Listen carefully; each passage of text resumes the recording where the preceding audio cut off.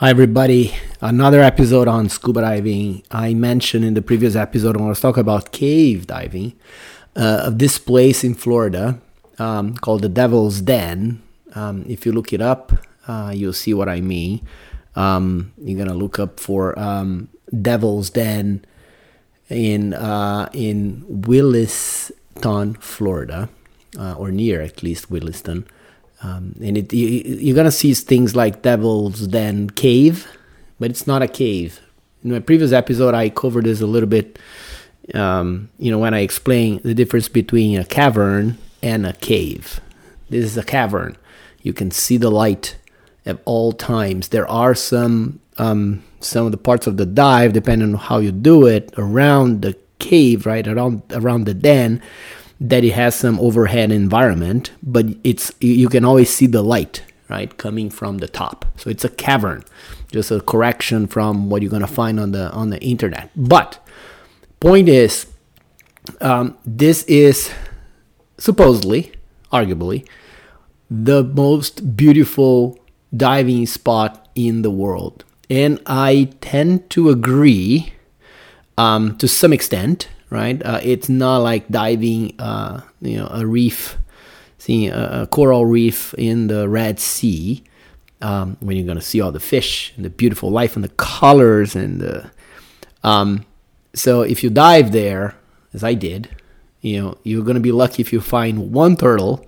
I think that was the only one living at the time I was diving. Maybe there are two small turtles, and a handful of blackfish, right? However, so there's not a lot of life, no coral reef, no colors once you dive.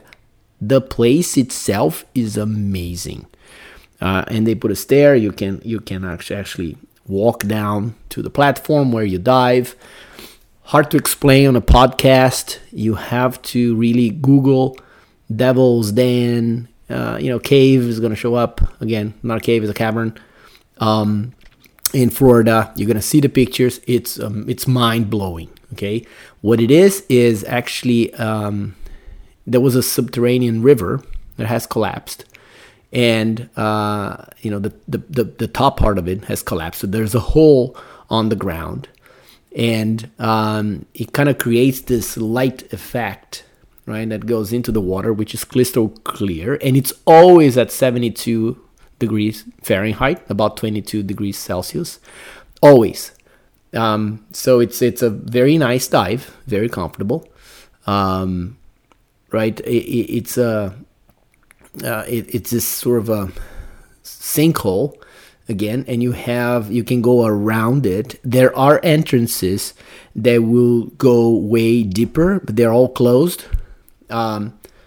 Right? I think it was, according to my guide, and again, as always, I always recommend you dive with the guide. I found a local guide, very good. There are several in the region specialized in the Devil's Den. It's a small place. I mean, it doesn't take long for you to know all the place, I guess, but I always looking for the best person to go with me for any adventure. And I found this. He was awesome, and he was telling me that at some point the other openings, more in a cave, it becomes really caves, right? They were allowed. They were allowing divers to go in.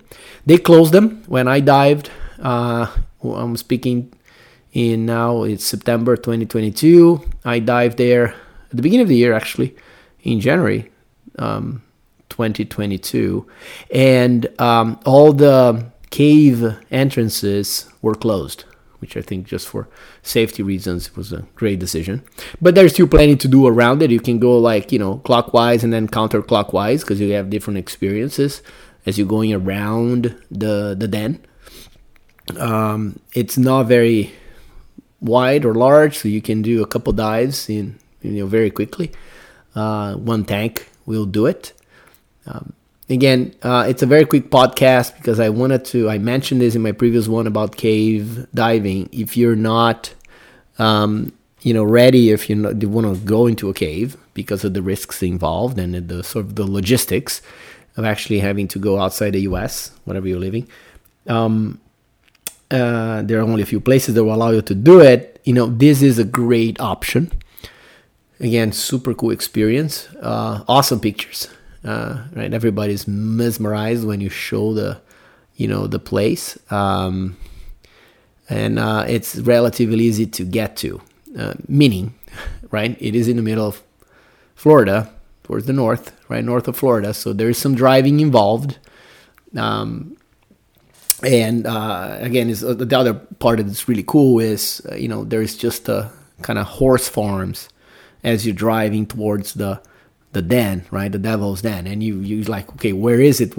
I only see horse farms here, and all of a sudden, there it is, in this big hole, and you can go in and out relatively easily. They have nice facilities outside, so for you to change, park your car, everything, right? There is a whole devil den spring area there that lets you, if you're not diving, right, you can just snorkel.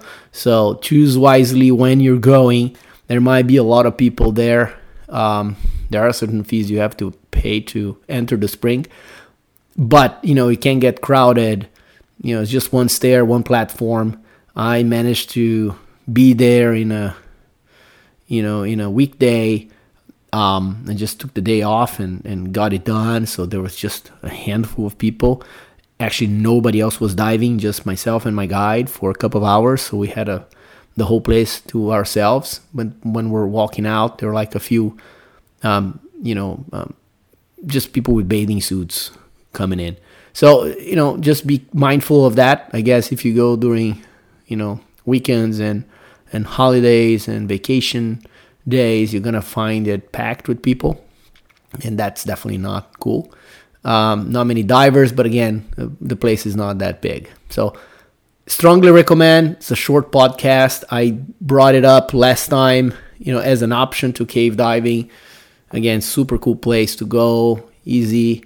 It doesn't require any special skills. Just be careful in the overhead passages that you have. If you don't want to do it, just don't do it. I did it. It was quite fun. But again, if you don't feel comfortable, a little claustrophobic or something like that, don't do it. But with an open water basic certification, you can have quite an amazing experience, close to, a little bit of a cave diving, but not really. So that's a quick one for you guys. Keep that in mind. Cool adventure, simple one. Strongly recommend. Beautiful place. And more to come. I'll try to think of other things like that in the future. Talk to you later. Bye.